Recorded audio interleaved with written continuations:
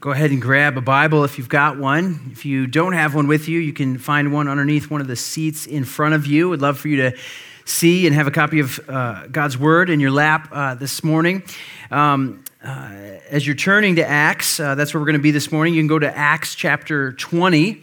And as you're turning there, just I kind of want to add my sort of plug and word about the block party as well. I know Pastor Jeff announced it, and we've been announcing it for a while. And hopefully you have the date saved. This is one of those things that we kind of put out there, and this is kind of like the thing that our church really wants to rally behind. These sorts of things. And the way that we've set it up is it's going to take about 60, 70 people all kind of pitching in and serving in from setup to food and carnival games and bounce out, like all of the face painting and different things like that. But man, we have missed these. As Jeff said, it's been a couple years since we have done one, and the last one we had close to, it was like 300-400 people that came out from the community to be a part of it. And so it does take our whole church, but we want you to enjoy it as well. So this is kind of like a 2-for-1. This isn't just us kind of serving, this is us enjoying each other too. So the way that we want to do it, if you can sign up to serve, we're going to have rotations and different, so you get to like enjoy the food and the snow cones, and you can get your I think we got cotton candy or something like that. So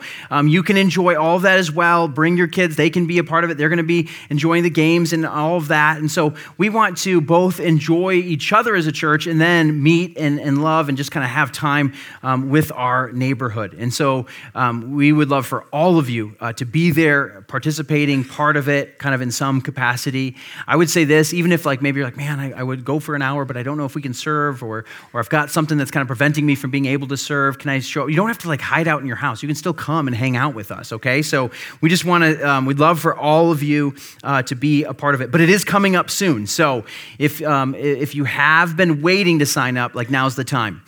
So this would be a really, really great time. We'll send out some reminders this week and give you the link and all that, but would love to have all of us there and a part of that and doing that together. Well, this morning, as we continue in Acts, I kind of want to set us up this way. You've probably heard the term or concept. You've probably even used it, in part of your life, maybe intentionally or unintentionally. But the term that's used is reverse engineering. When you kind of start with the end product of what you want to arrive at or have, right, and then you kind of break it down and take it apart and kind of figure out. So if you're talking about a device or a thing or something, right, you look at the way it's put together and the materials that were used and the different ways, and you kind of like reverse engineer it, like strip it all back, and how could I make something like this, or perhaps even make it better, right?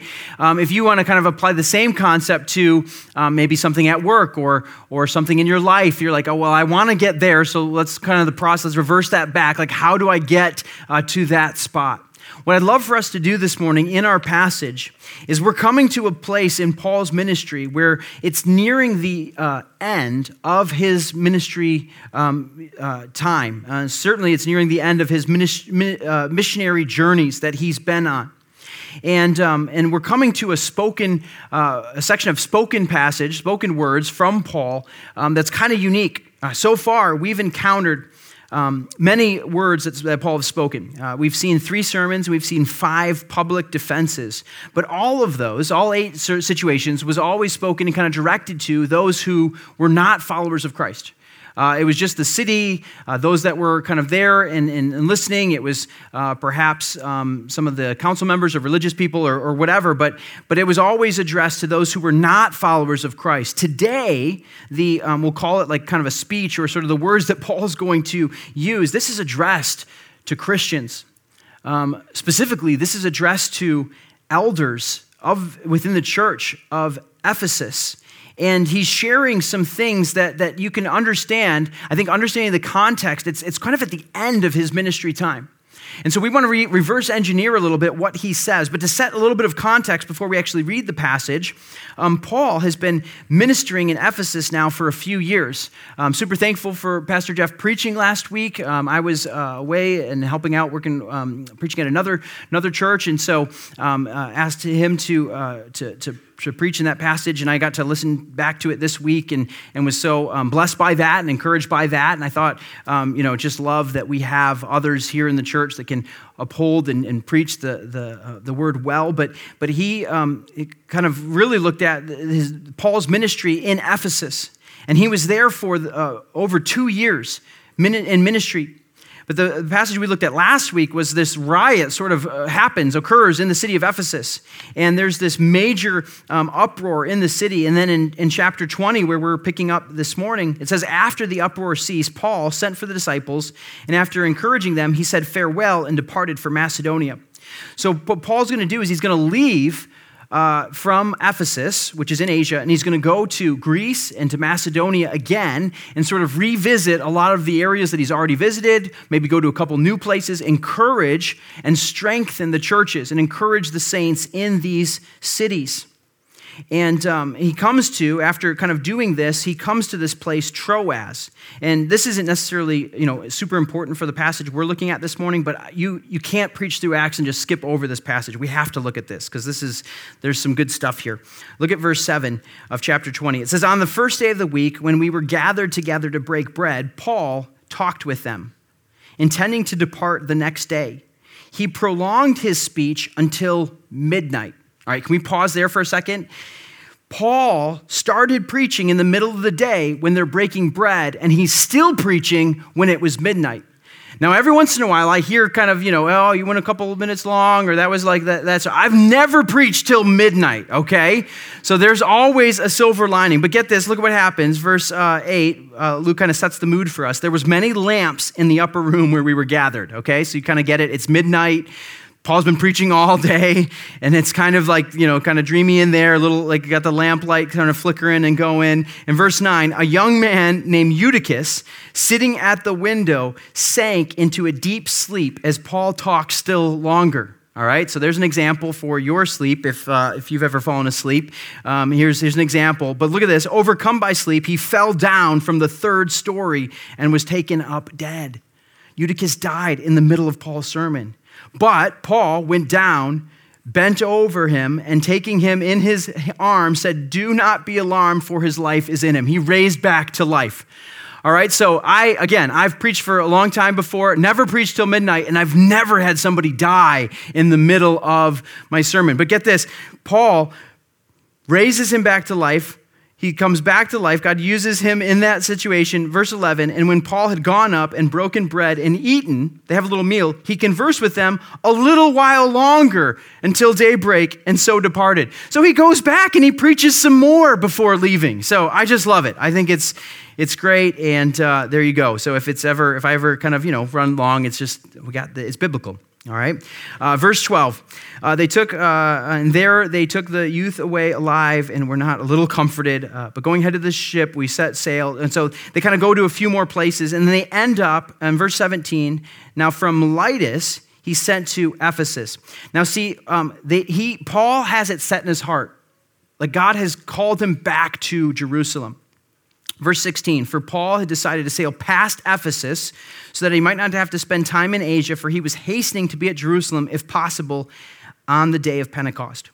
I think what we have to understand, this has taken us the better part of, I think it's like 8 months or so that we've been walking through the book of Acts together as a church, right?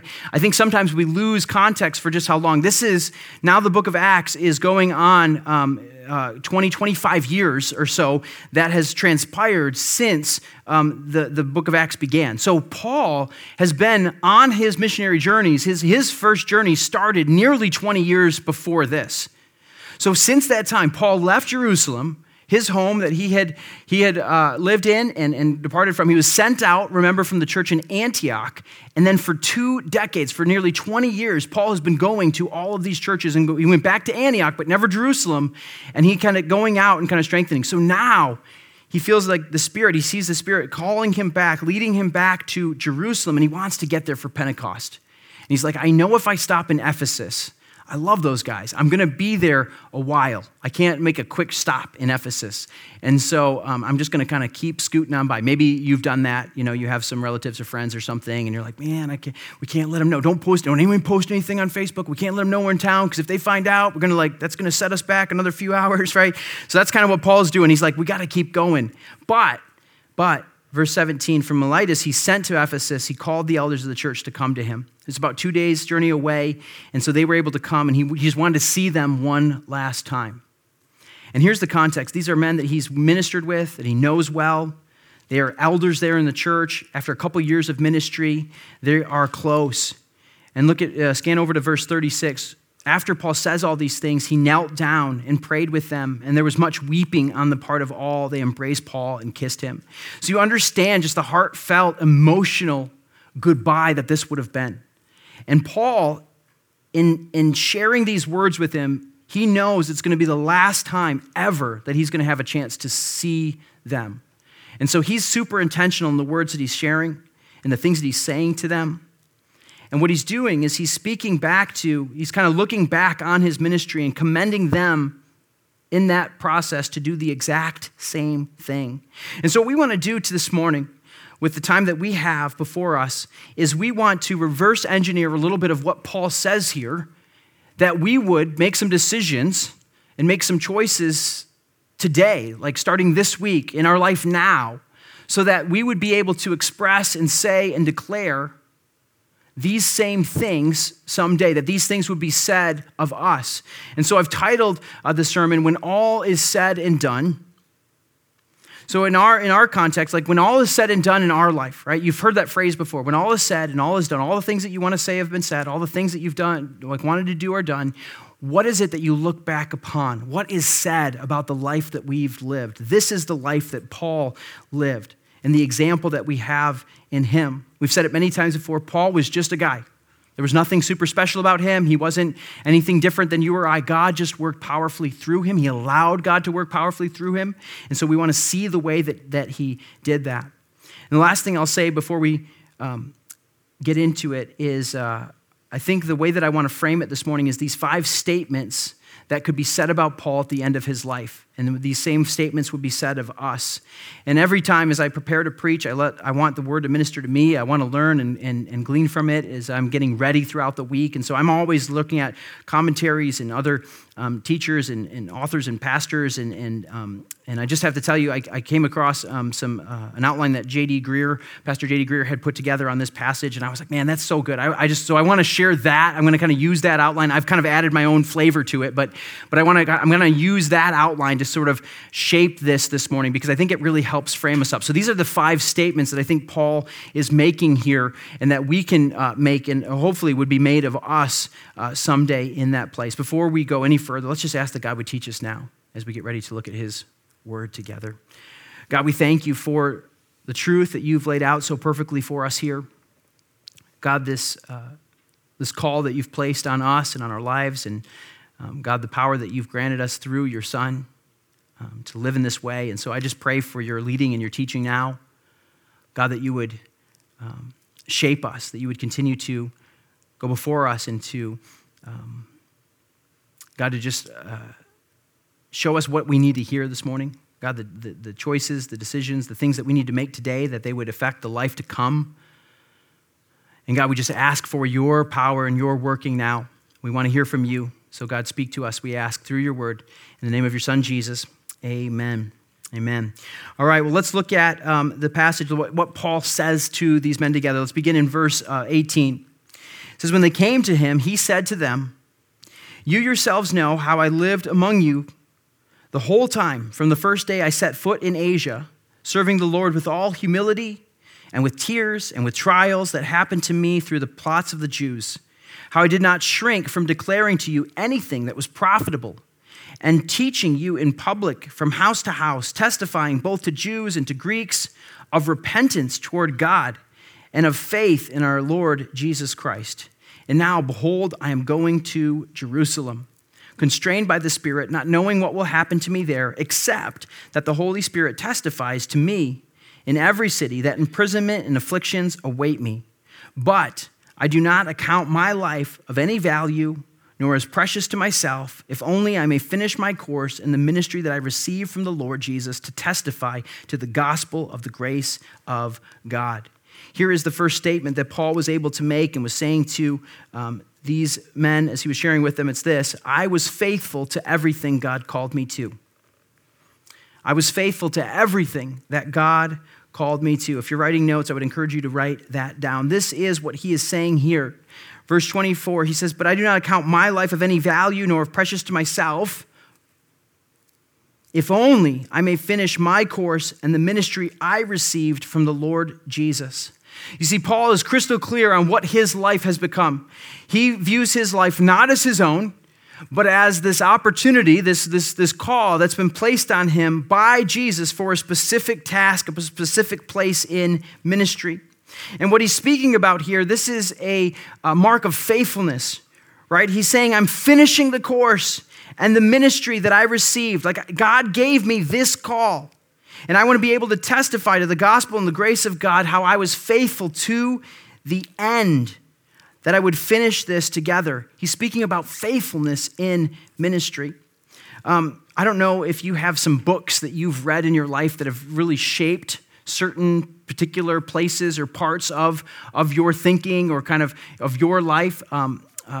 There's several that I've read over the years that like I can point to about a dozen that have maybe been kind of pivotal books, pivotal things that God used in my life. Oftentimes, they're kind of expounding and sort of illustrating scriptural truth, but I can remember back to a few books. I've read a lot more, but there's specific ones that really kind of shaped. One that stands out in my thinking is this book by Kent Hughes called Liberating Ministry from the Success Syndrome. And that was introduced to me, given to me when I was really early, just beginning as a pastor. My first church that I was at, first church that I was kind of a part of, and I read this book, and it shaped the way that I thought about ministry. It's kind of written specifically to pastors and ministry leaders, and trying to redefine, like, what is success in ministry? Because I think there's a lot of things, like when we talk about success in ministry, is it numbers? Is it fruit? Is it the people that hear, the people that respond? Like, what is it that results in ministry?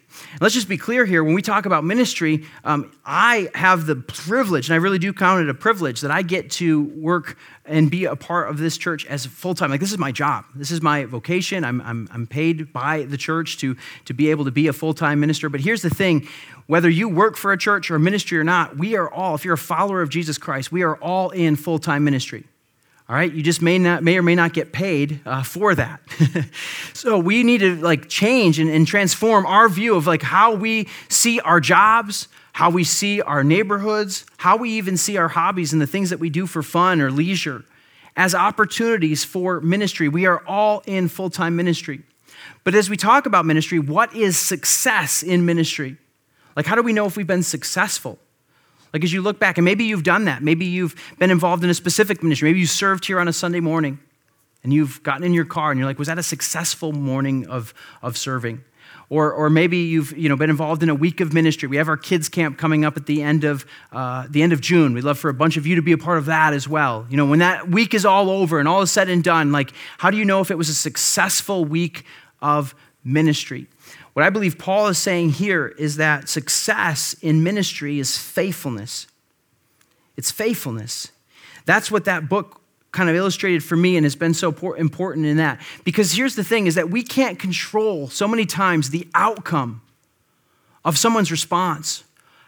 As you share the gospel, you cannot respond how they're going to receive and how they're going to respond to that. But you can be faithful to share that with them. You can be faithful to show up and to serve, and you don't know the response of what's going to happen, but we've been called to be faithful in this. And what Paul is saying here is not just faithful in kind of everything. He's saying faithful in the things that God has trusted him to. He says, my course and the ministry I received from the Lord Jesus. You see, I think we tend to make one of two opposite mistakes in our own ministry. And I'm guessing you might be prone to one of these two mistakes. The first mistake that some people make when it comes to ministry is to do nothing. And they're really not that involved in ministry.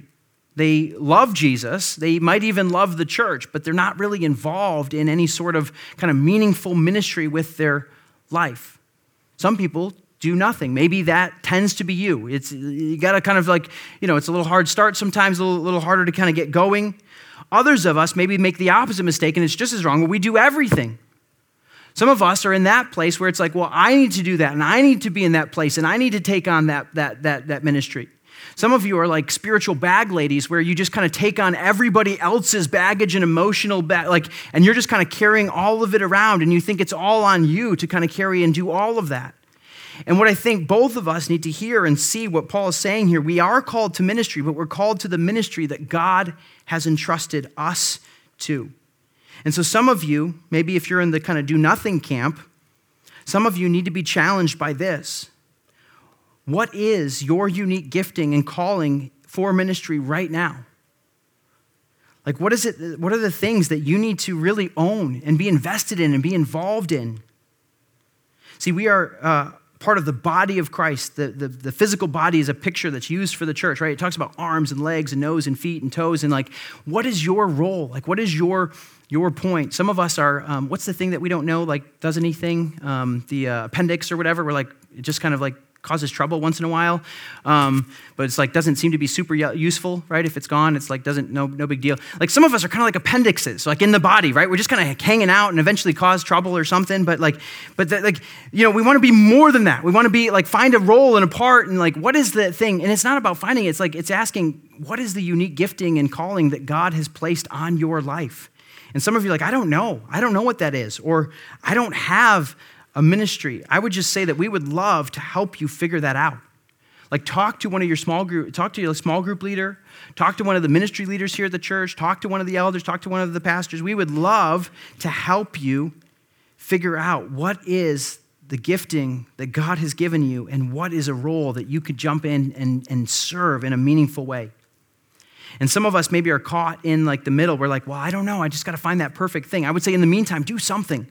Like we are all in it together. And so we need to be involved. And so can we say I was faithful to everything that God called me to? But on the other side, some of you maybe need to release a little bit of your ministry. You're trying to take on too much or too many people or too many things and you're spread too thin. And what it's causing is an inability to do the things that God really has in front of you, the things that God's really wired you for. See, if we try and do everything, we're not going to be able to do anything super well. And so I would ask you this, what is your course? What is your ministry that God has given to you in this season, in this time of your life?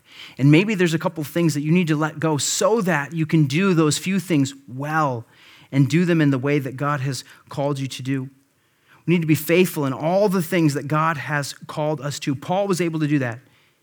He says, may I finish the course, my ministry that I've received. I was faithful to do that which Jesus called me to. Number 2, he says this, I told the truth without wavering. I told the truth without wavering. Let's see it in Scripture, verse 25. And now, behold, I know that none among you whom I have gone about proclaiming the kingdom will see my face again. Therefore, I testify to you this day that I am innocent of the blood of all, for I did not shrink from declaring to you the whole counsel of God's word. You see that word there, I did not shrink from declaring. That's the second place that Paul has used that in this very passage.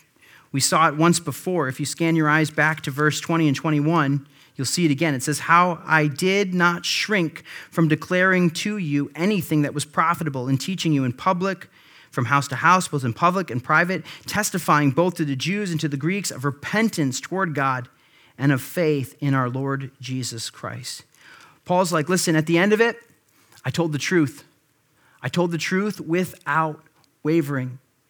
And that is not always easy to do. I think there are many situations, many circumstances when we are tempted and often sometimes do shrink back, as Paul is saying here. We saw this a few weeks ago. Paul himself was asking for boldness, right? The Spirit himself came and encouraged Paul because he was discouraged and he was tempted not to proclaim and not to speak boldly. Let me just ask you this. What are the situations, or maybe who are the relationships? What are the relationships in which you are tempted not to speak plainly, speak boldly, speak with confidence about the things of God? I mean, some of these things are hard, right? He says, I testified both to Jews and to Greeks of repentance toward God. Do we talk about repentance? Do we talk about the need for repentance with people? With those around us, with those that we have influence in, those that we care about? And of faith in our Lord Jesus? Do we see that there's an answer, a Savior for us in our time of need, in our place of need? See, Paul did not shrink back from proclaiming the kingdom. He was willing to share that with boldness. We are called to tell the truth without wavering. And then that phrase that he uses there, he says, I testify to you this day that I am innocent of the blood of all, because I did not shrink back in declaring it.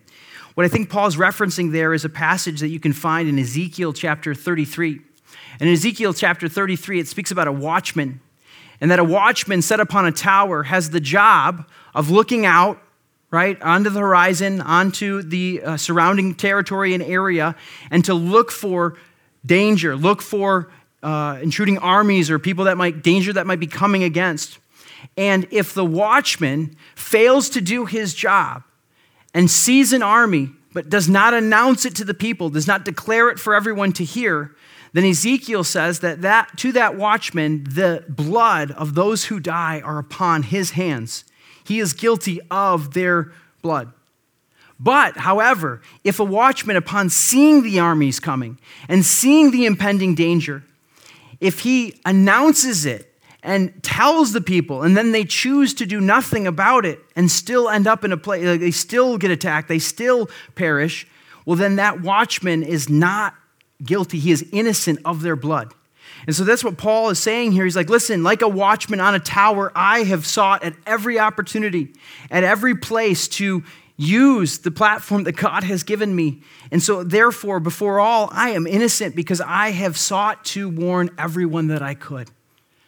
Now, he wasn't able, again, faithfulness in ministry. He wasn't able to convince everyone. He wasn't able to change people's mind. He couldn't make them believe, but he was faithful to declare it. He told the truth without wavering. I think we need this both in our lives. I think we need this in our churches. In your life, again, where are you tempted to maybe shrink back from the truth? Where is it that you sort of hedge a little bit, kind of candy coat some things, try and make a little bit glossy the things that you believe to others so that they wouldn't think that you're one of those guys or that, that kind of weird Christian or something like that? Like, would we with boldness be able to declare the truths that God has laid out before us? And can we talk about boldness for a second? We've said this before, but it bears repeating. Boldness is not brashness.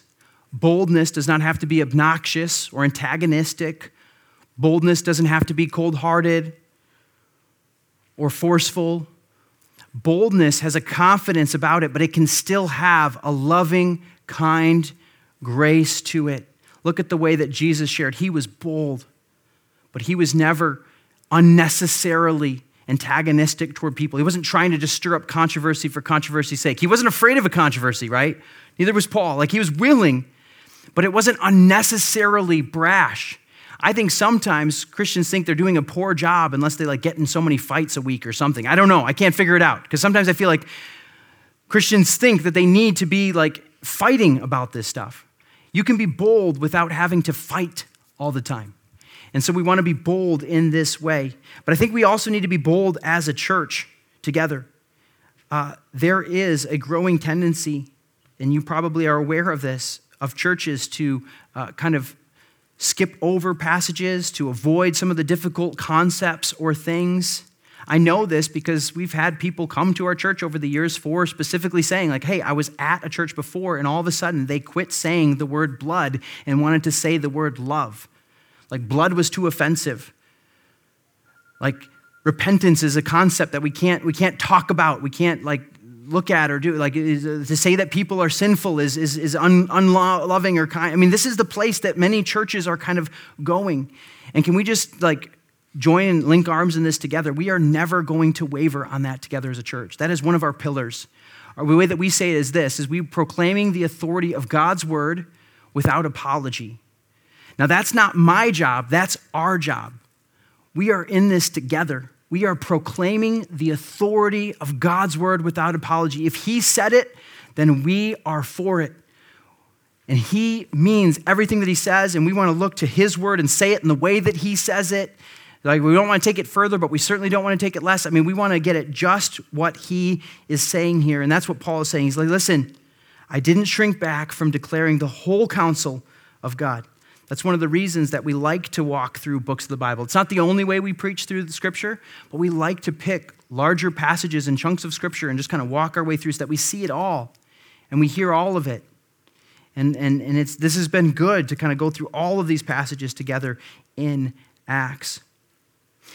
Let's continue on in verse 28. He gives a warning, kind of an instruction to the elders here. He says in verse 28, pay careful attention to yourselves and to all the flock in which the Holy Spirit has made you overseers to care for the church of God, which he obtained by his own blood. I know that after my departure, fierce wolves will come in among you, not sparing the flock, and from among your own selves will arise men speaking twisted things to draw away the disciples after them. So here what we have is an instruction that Paul gives to the elders to pay attention and to, like, with vigilance, look out for those who would seek to take away. And what he's saying in doing this, he's like, that's not the ministry that I had, right? He says, this is the third statement that he makes. I pointed people to Jesus and not to myself. I pointed people to Jesus and not to myself. He's like, some are going to come in, and that's what they're going to try and do. You see it there in verse 30. He says, among your own selves will arise men speaking twisted things to draw away the disciples after them. So these guys are going to raise up, and they're going to be like, hey, come follow me. Be about me and my program and my thing and my ministry. And what Paul was able to say is, I pointed to people to Jesus and not to myself. Man, what a thing would that be said of us someday when we are gone, when people are standing around at our funeral, at our service. Would they say, man, that guy, he pointed people to Jesus. It was never about him, it was about Jesus. Or that girl, it was always about Jesus for her. You couldn't get more than 2 minutes into a conversation and she'd start talking about Jesus, right? Like, it's always pointing to Jesus. But he's saying that's not going to happen just on its own. Rather, he says, pay careful attention. Pay careful attention to what? Well, to yourselves and to all the flock. These are instructions for the elders. They're called to care for and minister, overseers, right? He says, in which the Holy Spirit has made you overseers to care for the church. He's like, listen, if you're going to care for the church, you got to start by caring for yourself. We all need to do that. We need to be on guard. We need to watch out for three things, I think. We need to watch out for trouble in our own hearts. It's been said that the seed of every sin is present in the heart of every man. What that is that we have the propensity towards sin. We have the ability to choose any sin, but for the grace of God, we need to watch out and pay attention to our own hearts, that we would be careful that we do not find ourselves being led astray in a place of difficulty, in a place of delusion about God and who he is and what he said. He says, pay attention, pay careful attention to yourselves and to all the flock. He says, watch out for trouble in your own heart. He says, watch out for trouble outside the church. He's like, there's going to be wolves. After I go, fierce wolves are going to try and come in, and they're not going to spare the flock. They're going to try and rip this thing apart. There are enemies. There are people against the things of God, and they're going to rise up. And so we need to be on guard against that. Listen, there are those outside the church who would love nothing more than to see this place tore down and this place ripped up, like literally and spiritually. Right? So we need to watch out for trouble outside the church. He says, watch out for trouble inside the church. He's like, even from among yourselves, some men, some women may arise and become twisted, speaking twisted things and trying to draw the people away after themselves. He's like, I didn't do that. I pointed people to Jesus, not to myself. I wasn't about my own ministry. I was about Jesus' ministry. We need to do this. Verse 31, therefore be alert, remembering that for 3 years I did not cease day or night to admonish everyone with tears. And now I commend you to God, to the word of his grace, which is able to build you up and to give you inheritance among all those who are sanctified. Here's the fourth statement he was able to make is, I finished strong. I finished strong. Notice he said, remembering for 3 years he didn't cease day or night in his ministry with them. He's like, I was there. He's like, it was hard. There was tears day and night. I was painful. It was difficult at times, but I stayed the course and I finished. See, we have to remember that finishing well is just as important as starting well. Like, starting a race is really good. It's super important. But if you're on a 10-mile race and say you run the first 5 just incredibly, right, you're flying, your pace is way above when you ever thought, and you're kind of just cranking and going, and there's like no stopping you. But then you get to mile 5, and you're like, I'm just going to stop right here. I assure you this, no one is looking at that race and be like, man, that was an incredible 5 miles. Like, what an amazing 5 miles. Why? Because it's a 10-mile race. You got to finish it for those first 5 miles to matter and to be of any worth or value. If it's a 5-mile race, great, then run 5 miles. But it was a 10-mile race, and so you didn't finish well. Here's the thing, is that I think sometimes we would love to think that we could just kind of hit the pause button, right? Or that we could stop or kind of take a break or whatever. But the days have been set before us. God has all of them numbered for every one of us. Make no mistake about it. He knows exactly how many days you're going to live. We don't. He does. And he has value and worth for every single one of them. And he's called us to have the same. Would we finish our days well? I think back to my time at Moody Bible Institute, where I did my undergrad in Bible training. And man, I was there with some fantastic, what I thought were going to be, and some of them are today, ministry leaders within the church and within the different ministries. But thanks to social media and Facebook and all that, I can follow and see where people have ended up and what has happened. And it is sad, the number of men and women that I was serving alongside, learning alongside with, that have just chosen to walk away from that which they once held so dear. They've walked away from the faith in Jesus Christ, denying him, denying the church, denying anything that they once held on to. And I've seen this with people that I never thought that they would be in that place. What happens? How does someone get to that place? Well, there's, I think, several things that point to that. This is an exhaustive list, but the things that I've seen in ministry over my years is, I think one of the reasons that people don't finish strong is because of fatigue. They just get tired, and they don't want to do it anymore. And they want to stop. They want to take a break. They want to change pace. And so they're just tired. One of the other reasons that I think people don't finish well is because of distractions. There's more attractive things that come along, right? Some of you guys love fishing. If you've ever fished, you use a lure, right? You're trying to attract attention and to pull in, hey, don't look at that food source, look at my food source. Sure, it's neon colored and has all these hooks and things, but the fish go for it, right? They go for it, and what happens? They end up on your dinner table at night. And so the idea is that there is distractions. There are things that come along and they suck us in and lure us in. And so there's distractions that take people off course. It's one of the reasons I've seen people walk away from the Lord. I've seen people not finish well because of pain. I've watched families, I've watched couples, I've watched individuals suffer real loss. Maybe it's a death, maybe it's a loss of job or opportunity or relationship. And the pain that's experienced is one that is insurmountable, and somehow God is to blame, and therefore they just walk away. I've seen people not finish well because of disappointment in the church, disappointment in other believers, disappointment in God himself or the things that are happening in a way that I didn't think this was supposed to happen this way. And so there's disappointment. I've seen also people not finish well because of uncertainty. The doubts start to crowd out the trust and the faith.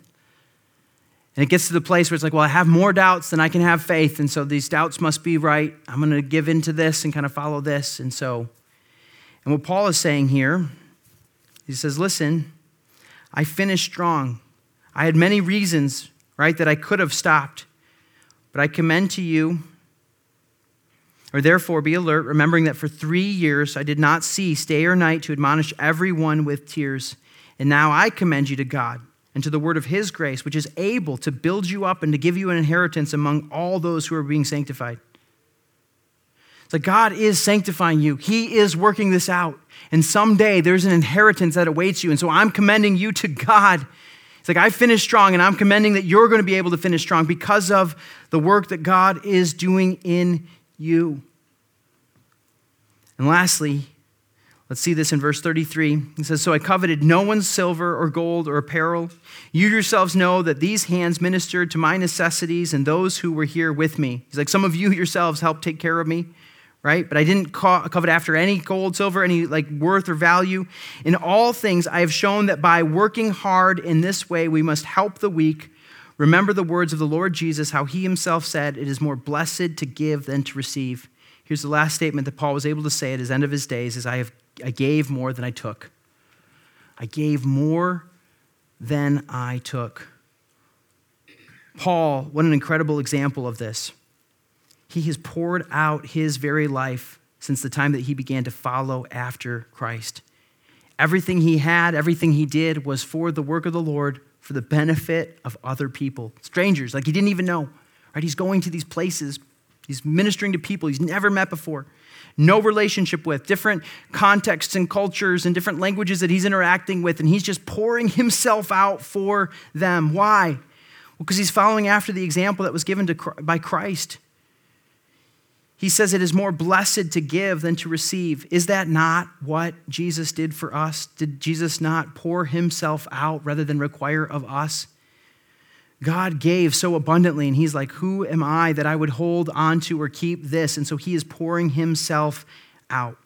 And we live in a world, and we certainly live in a time when it is more and more about me and me, right? We have goals, and we have aspirations and things that we want, and there's so many things that we can invest in and kind of put our time, energy, money, resources into. And the world is all about, and I think our hearts are right there along with it, like, how can I get more out of this? Can I just encourage you, those that are young and beginning your careers, or maybe you're beginning a new family, as your salary goes up, would it not just affect your standard of living, but would it affect your capacity to be able to give? I think sometimes we have these kind of standard of living goals, and we're like, if I can just get to that place, or if I can get to that many square feet, or that many bedrooms, or that type of car, or that type of vacations, or that sort of thing. We have some sort of standard of living that we're trying to get to. And I'm not saying those are bad things. Like, we are getting ready to move into a new house. We needed more space. Our family did not have enough space. Listen, but we were as content as we could possibly be in that house that we had. We waited on the Lord, and through wisdom and counsel, like we moved. So I'm like, it's not lost on me that I'm moving into more square footage even this week.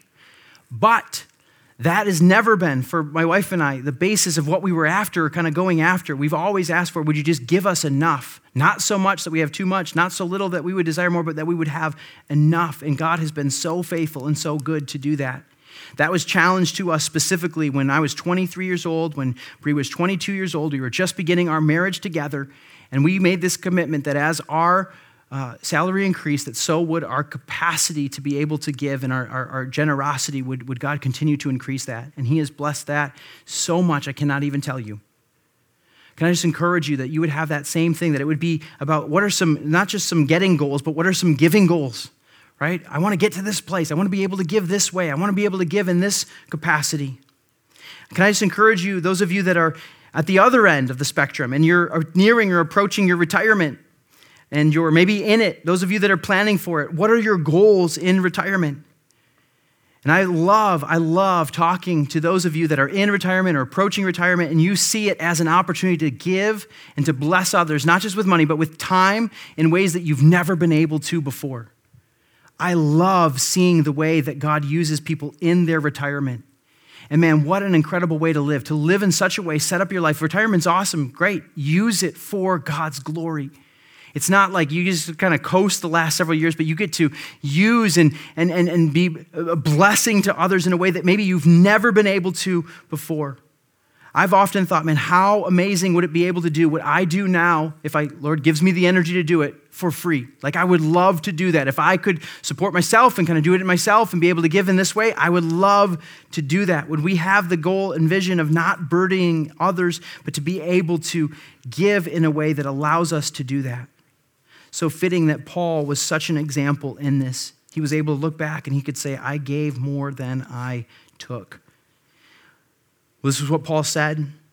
We already read it, but let's read it again, verse 36. And when he said these things, he knelt down, prayed with them all, and there was much weeping on the part of all, they embraced Paul and kissed him, and being sorrowful most of all because of the word he had spoken, that they would not see his face again, and they accompanying him to the ship. When all is said and done, this is what Paul was able to say about his life. And I think, if I could go back to where we began, I think we need to reverse engineer our lives just a little bit. I think we need to be intentional and think about, where is it that we want to end up, right? What's the destination that we've punched into the GPS? And then what are the turns and choices and decisions that we need to make between now and then to get there? And let me be amply clear. This is something that Christ did in the life and heart of Paul. Paul was a murderer. Paul was prideful. He was arrogant. He was self-made, established. He was at the top of everything. And God came into his life and changed all of it. Christ Jesus did this work in the life of Paul. Christ Jesus brought him to this place that he was able to declare these things. And so it would be a mistake for us to walk out of these doors and to say, listen, this is what I need to do, and this is what I need to do, and this is how I need to live, and this is all on me. This is something that Christ wants to do in us. But would this be the things that are said? Imagine, again, death is coming for all of us. And as people gather around, those that love you, those that knew you, those that were close to you, would they be able to say these statements about you? Man, he was faithful to everything God called him to. Man, she told the truth without wavering. She pointed people to Jesus and never to herself. And he finished strong. She gave more than she took. What if people were able to say that about us? If those are the statements that are going to be said about our life, then those are the decisions that we make today are going to be the things that are going to result in that. And so let's get after it. Let's start doing these things. Let's ask the Lord to bring us to this place and to do this work so that we can, when it's all said and done, get to this place that God would have us be. Before any of you fall asleep or fall out of your chair, let me close our time in God's word. And I'm going to invite our team up as we end our time in worship. Let's pray. God, we thank you. We thank you for your word of instruction for us. God, the way that you have led us perfectly in your word and called us into these things. And God, I thank you for the truth that we see in your word where you say that you have begun a good work in us and you will bring it to completion, God, of the day of your return. And so, Lord, we trust that. We trust that this is your work, God, that you are establishing through us. Help us to be faithful to the things that you have set in front of us, God, that you have called us to. We desire to lift high your name. God, we desire to be used by you. We desire to be able to say, without a doubt, that God, that you were front and center, that you were our all. And so, Lord, help us to do that. We know that we have a ways to go. God, would you continue to do your sanctifying work in our lives? We ask this by the power of your name, the name of Jesus, and we commit to participating with you in that. Lord, we love you. Amen.